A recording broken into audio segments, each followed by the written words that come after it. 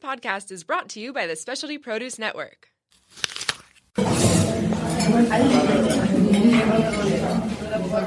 Thank you for choosing the Dine Local ST podcast. Visit dinelocalst.com for the latest in restaurant offerings. Here's your host, Nick Shenton. Hello, everybody. Welcome to another episode of the Dine Local San Diego podcast. I am your host, Nick Shenton, and we're back again for another weekly report of what's happening in the farmers market. Got a lonely studio today, just me and Joe Herman in here. But Joe has been up at the market and really been getting into some stone fruit, and he's going to tell us all about what's going on up there. Joe, welcome.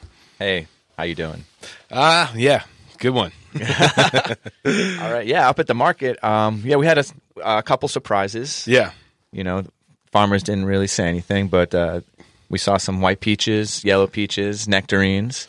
The peaches coming from Scott Farms, the nectarines from Murray Family Farms. So let's talk about those peaches real quick. Yeah. I happen to see it, and those are not tray pack; they're bulk pack. The first ones that we got in, They were. He just brought them like that. He wasn't sure what was going to happen, and Sure. you know they're the first of the season. They're not quite there. They're not at their peak.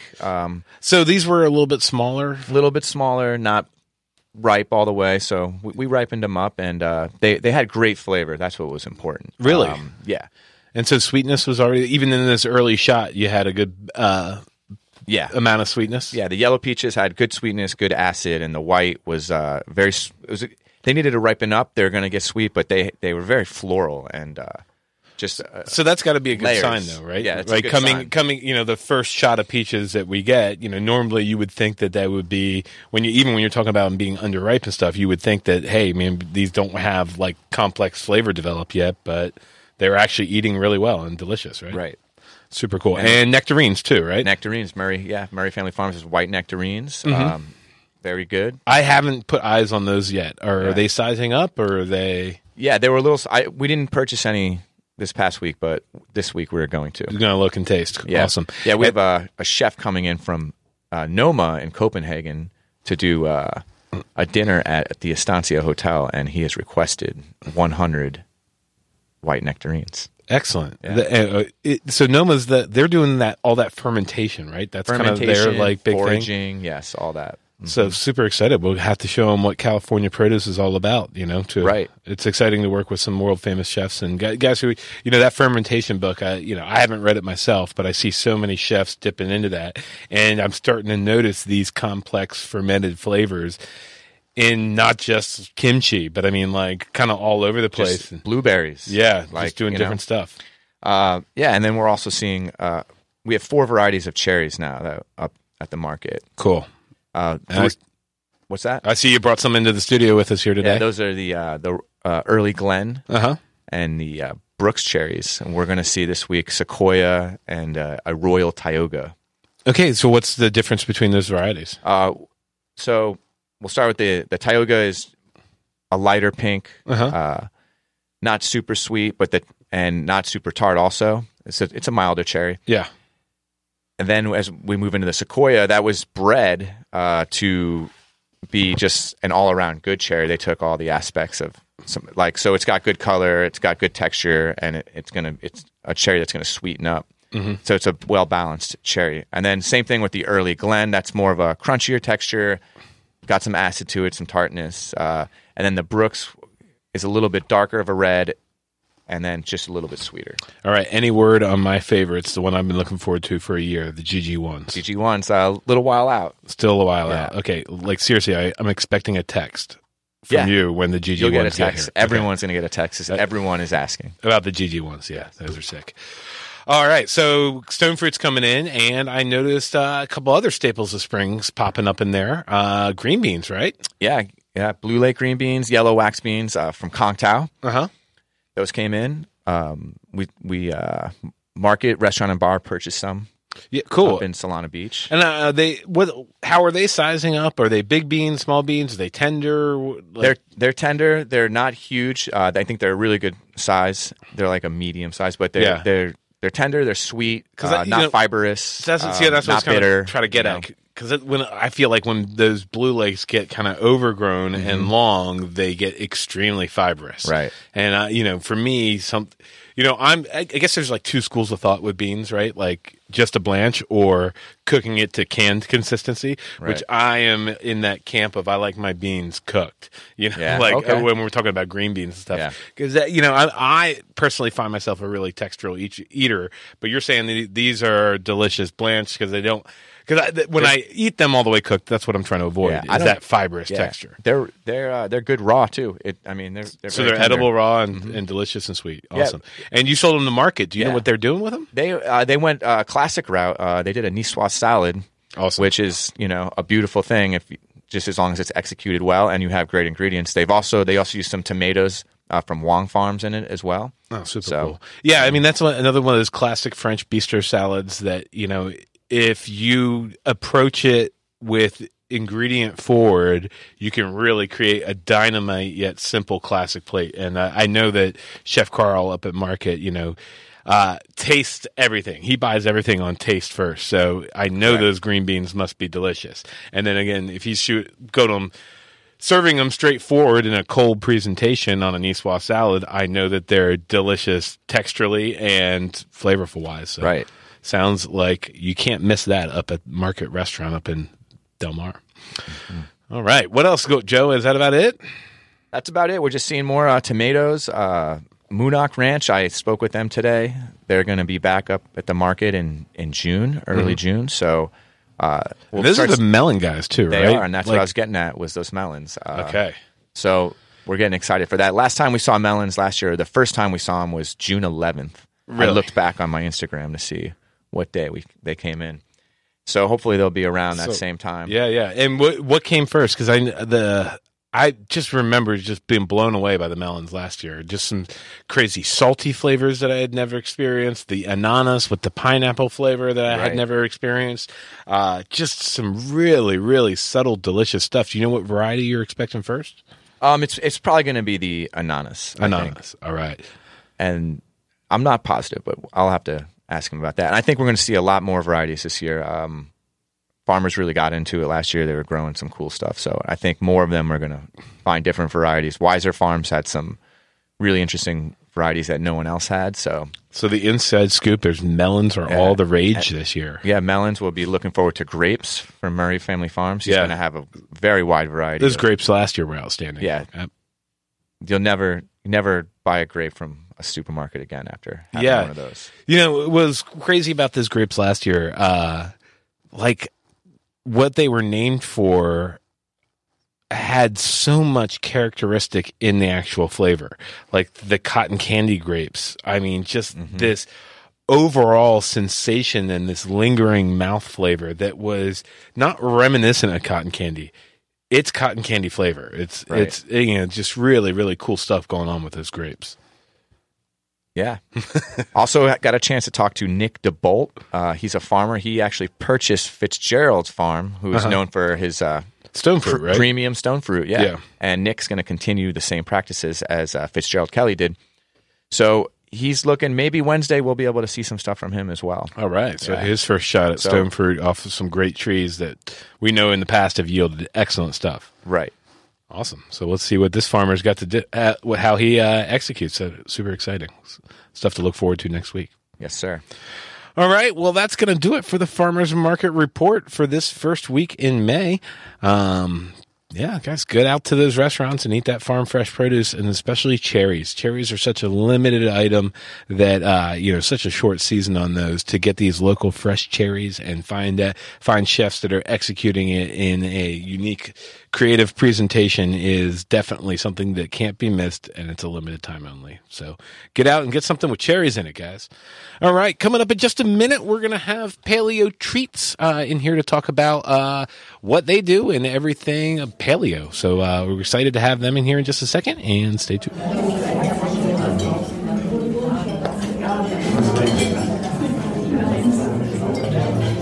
And we are back. Guys, it's time for the main ingredient. Today, we are so lucky to have Paleo Treats in here. We have the founders and owners of Paleo Treats, Nick and Lee. Welcome, you guys. Hello. Thank you. Thanks for Nice to having be here. us. So I got so many questions for you guys because I am a little bit vague on, basically what paleo is to start with. So let's start with a basic education. What is a paleo diet? Cool. You So got let's this one? Yeah, one of the things to start with is what paleo isn't. And the common thing is that paleo is like, hey, it's all meat and a little bit of veggies. Uh-huh. And so the idea of paleo is based on humans evolved to eat a certain way over 2 million years. Over the course of that 2 million years, we ate kind of this variety of food. And there's much more available in the market now than just that variety of food. So what paleo really is a little bit of meat, because as a hunter-gatherer, you only got a little bit. It wasn't like you could go to the store and order something. So maybe every day you get something the size of your palm, but that's even pretty big for a piece of meat on a paleo diet. So you eat meat a couple times a week, lots and lots of veggies, whatever's in season, fruits, nuts, and seeds. It's pretty basic, but it does get kind of blown out like, oh, I'm going to eat a ton of bacon or whatever it is. But Well, okay, so and then kind of listening to you talk there, we're talking about basically when we talk about evolving diets and we talk about refined foods. And so am I wrong to assume that the science behind this is our evolution not catching up with the evolution of refined foods? yeah. And that's kind of where we're taking a step back and we're eating these things that are, with going paleo, we're eating things that are whole, that are natural, that are unrefined, right? And that kind of is the gist of it. But then in certain quantities based on, again, how we as a species kind of started what we ate and what our bodies adapted to process. Yep. And the big caveats there are that for a lot of folks, they don't have this grasp of time, is that we think that like corn has been around for a long time, or gluten, grains, dairy are the big things we cut out of paleo. And people say, well, weren't people milking goats in Greece 2,000 years ago? Like, yeah, sure they were, but the paleo era, as far as food goes, ends 10,000 years ago. So it's basically 2 million to 10,000 years ago. So that's 10,000 years ago is about when humans started to say, okay, we're going to stop being hunter-gatherers. We're going to start to group together. We're going to start to grow our own food. We're going to ensure our food security. And that's when the food took really a change for humanity. And it's real difficult for people to think that 10,000 years is actually a short time. Sure. And so while humans you can eat anything, and people can live on cardboard and shoe leather. They did it in prisoner of war camps in World War II. There is an optimal diet for humans that is just, hey, it's lots of varied fruits and veggies, nuts and seeds, and a little bit of meat kind of when you can get it. So I'm assuming that both of you guys are not just clients, you're also the president, or not just president, you're also the client. Right? Yeah. So that's how that line goes, right? Something like that. Yeah. So tell me, what have you guys experienced by going paleo? I mean, how has that affected your guys' lives? We started eating paleo 2009, and a friend of ours moved in, and it was like, it's easier just to all eat the same. So he had eaten paleo since 2004. And first, one of the biggest things you'll see is you will start feeling your energy increase. Yeah. And so after a couple weeks, you're like, wow, I'm feeling amazing. Yeah. You don't feel so weighed down. So, which is interesting because, we talk about like a lot of different other diets and stuff, and people are cutting calories where, they're worried about their energy levels and they hit a breaking point in their diet where they're like, wow, I just but yet you're talking about a reward via energy that actually reinvigorates you to get even more invested in this lifestyle change. That's super cool. Yeah. It's a nice cult forming diet. Is that you feel the results and you're like, man, I'm going to do more of that. I'm going to do more of that. I think I'm doing something right here. Yeah. It's also probably the biggest thing is there's no grains in the diet. And so you think about the diet that we've been living on most of our life has been a filler grain-based diet. Sure. So it's been a lot of bread, pasta, rice. That food pyramid we all grew up on that was completely backwards. Yeah. And then you think about that food pyramid was, really supported after World War II when we needed to feed massive amounts of people. Sure. And then that was government subsidized. And then so they had to create this pyramid that was supported that subsidized funding. Yeah, and it also, again, what's one of our major crops in this country is corn. Yeah. Right? So we find a lot of uses for it. Which is, again, subsidized by the government. And then you have this massive corn production. Let's make it the basis of our diet. Yeah. I mean, it's a funny thing because corn isn't inherently evil. No. It's just a plant that you can eat. Sure. But we just eat a ton of it. But go back into the history of food. Yep. We were talking about corn and tomatoes. Those are New World foods, you know. So they've only been in civilized cuisine for, you know, less than 1,000 years. That's pretty wild to also think about too. That we, you know, as you know, people of African or European descent that aren't native to the Americas, you talk about $10,000 or 10,000 year time scale. Yep. You know, these other fruits and vegetables that are all New World stuff, less than 1,000 years. That's crazy. Well, that's incredible. So, okay, so let's talk about, now we've talked about what paleo is. And your guys' niche is because what's missing in that paleo diet is the satisfaction of a sweet tooth. Dessert. Sure. And we talk about, you know, again, we talk about people who want, you know, a diet that keeps you motivated because of your energy level and reinvests you into that cult, like you called it, which was, it's really cool to think about it like that. Yeah. But one of the things that everybody misses is a sweet treat, you know, and so that's where you guys kind of fill this niche, right? Totally. And then that's how we got into it, was we're eating that diet. A couple of weeks into it, you're like, okay, where's dessert? And at the time, the only answer is like, well, dessert is fruit. Yeah. And I'm modern. Like, I want more than fruit for dessert. There's obviously these GG1 cherries that are coming out, maybe change my mind. But man, weighed up against a chocolate fruit and nut bar or sweet granola or like a peanut butter chocolate cup, almond butter chocolate cup, like those things are more dessert. And so what we wanted to do was to have something for people to eat that was paleo and that actually tasted good. And that's kind of the big kicker, is that most healthy desserts taste more healthy than dessert. Sure. Okay, so let's talk about these desserts. Now, when you're designing something, is it more nutritional? Like, are you saying, okay, I need exactly this many grams of almond flour and I need exactly this many grams of chocolate? Or are you shooting for more flavor and then worrying about the calorie content a little bit later, but still kind of worried about more of the makeup? No, so we'll start totally with taste. Okay. So basically if we think of it in this way, paleo is a diet of a list of ingredients that are okay. And so we'll take from that list of ingredients, which is pretty broad because it's all fruits, all pretty much all vegetables, seeds and nuts, and then you've got honey as your sweetener. Like, you can do a lot of work with that. You can make avocado mousse, chocolate mousse, all this stuff. And so we'll start with the ingredients, and then we go on taste. And the last thing, basically all we do is tally it up, is the calories, the macros, proteins, fats, carbs, that stuff. Now, lately we've noticed there's a lot of people looking for keto, so we just happen to have a couple desserts that are keto, but that was never our intent. They just kind of be a little bit more of a happy marriage because again, the natural the ingredients that you're using, like almond flour instead of regular flour, just nuts in general. So they're kind of a little happy marriage. And no filler. So that was a big thing for us, is not to use. We don't use tapioca, cassava, yuca, nothing like that. We wanted to create a dessert that just wasn't full of. It was nutritionally dense. Yeah, it's nutritionally dense. That's awesome. Yeah. Oh, excuse me, guys. All right. So, okay, now you guys are up in North Park, right? And so where can we find paleo treats at? So the first place is on the web. Specialty Produce. Yeah, Specialty Produce. There it is. Yeah, there we go. Well, Specialty Produce, we actually have a retail stand here for you guys. And, I know it's a staff favorite, especially, we have a lot of health conscious people here on the staff. Yeah. And, everybody's excited when that thing gets restocked. I mean, literally 50% of your sales here are internal. Okay. People are eating the heck We've been here a long things. time, too. It's been cool. So, and then you have the production facility in North Park, or is that retail? Production's up in Miramar, just north of Miramar Marine Corps Air Station. And am I right? You're in North Park, right? Yep. Okay. Yep. The office is in North Park, 30th and Adams, right on that big kind of foodie corner. So Polite Provisions and Air Conditioned Lounge and Beer Fish. We're right next door, Black Market Bakery. We got cakes. Cool. So not just treats. We're talking about custom desserts. And can people do like a wedding cake or? Haven't had a request yet, but you're going to get some now. Yeah. That's right. We definitely do like lots of cakes. We have like a birthday wedding cake size, and then we have a smaller size of jar cake. We got one here. Don't let Danielle not let you see it, at least. She nabbed it. Did she? Yeah. Immediately.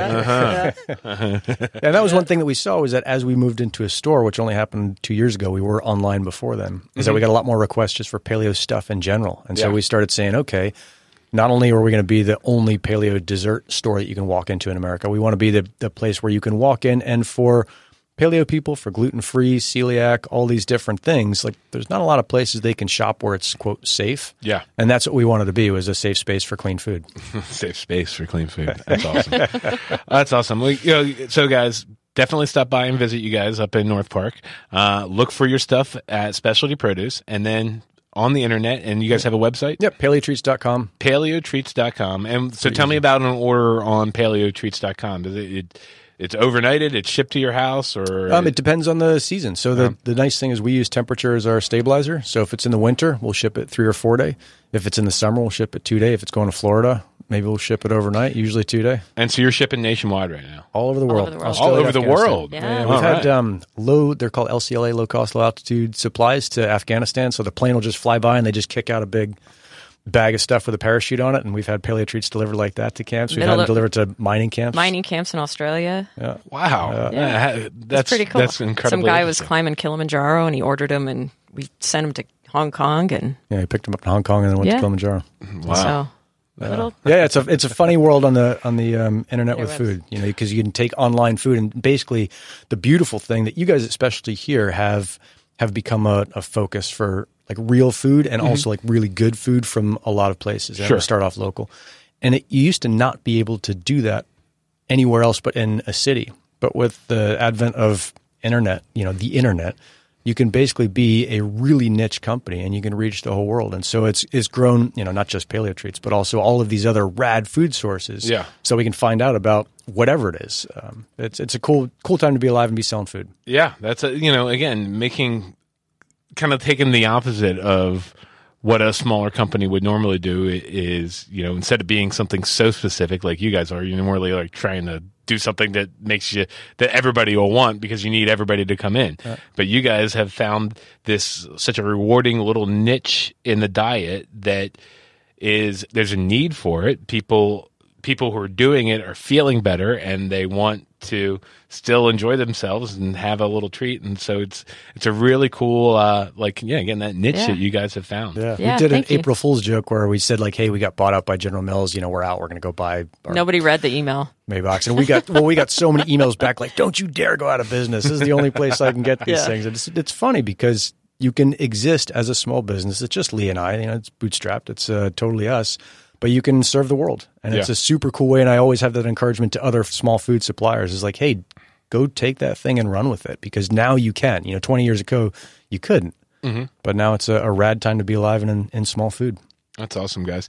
Well, paleo treats, if you haven't tried one yet, do so. I got to eat one this morning, and it was absolutely delicious. I went with the almond cup, the dark chocolate almond cup. Yeah. Awesome. The Bandito. The Bandito, exactly. Man, that thing was delicious. Cool.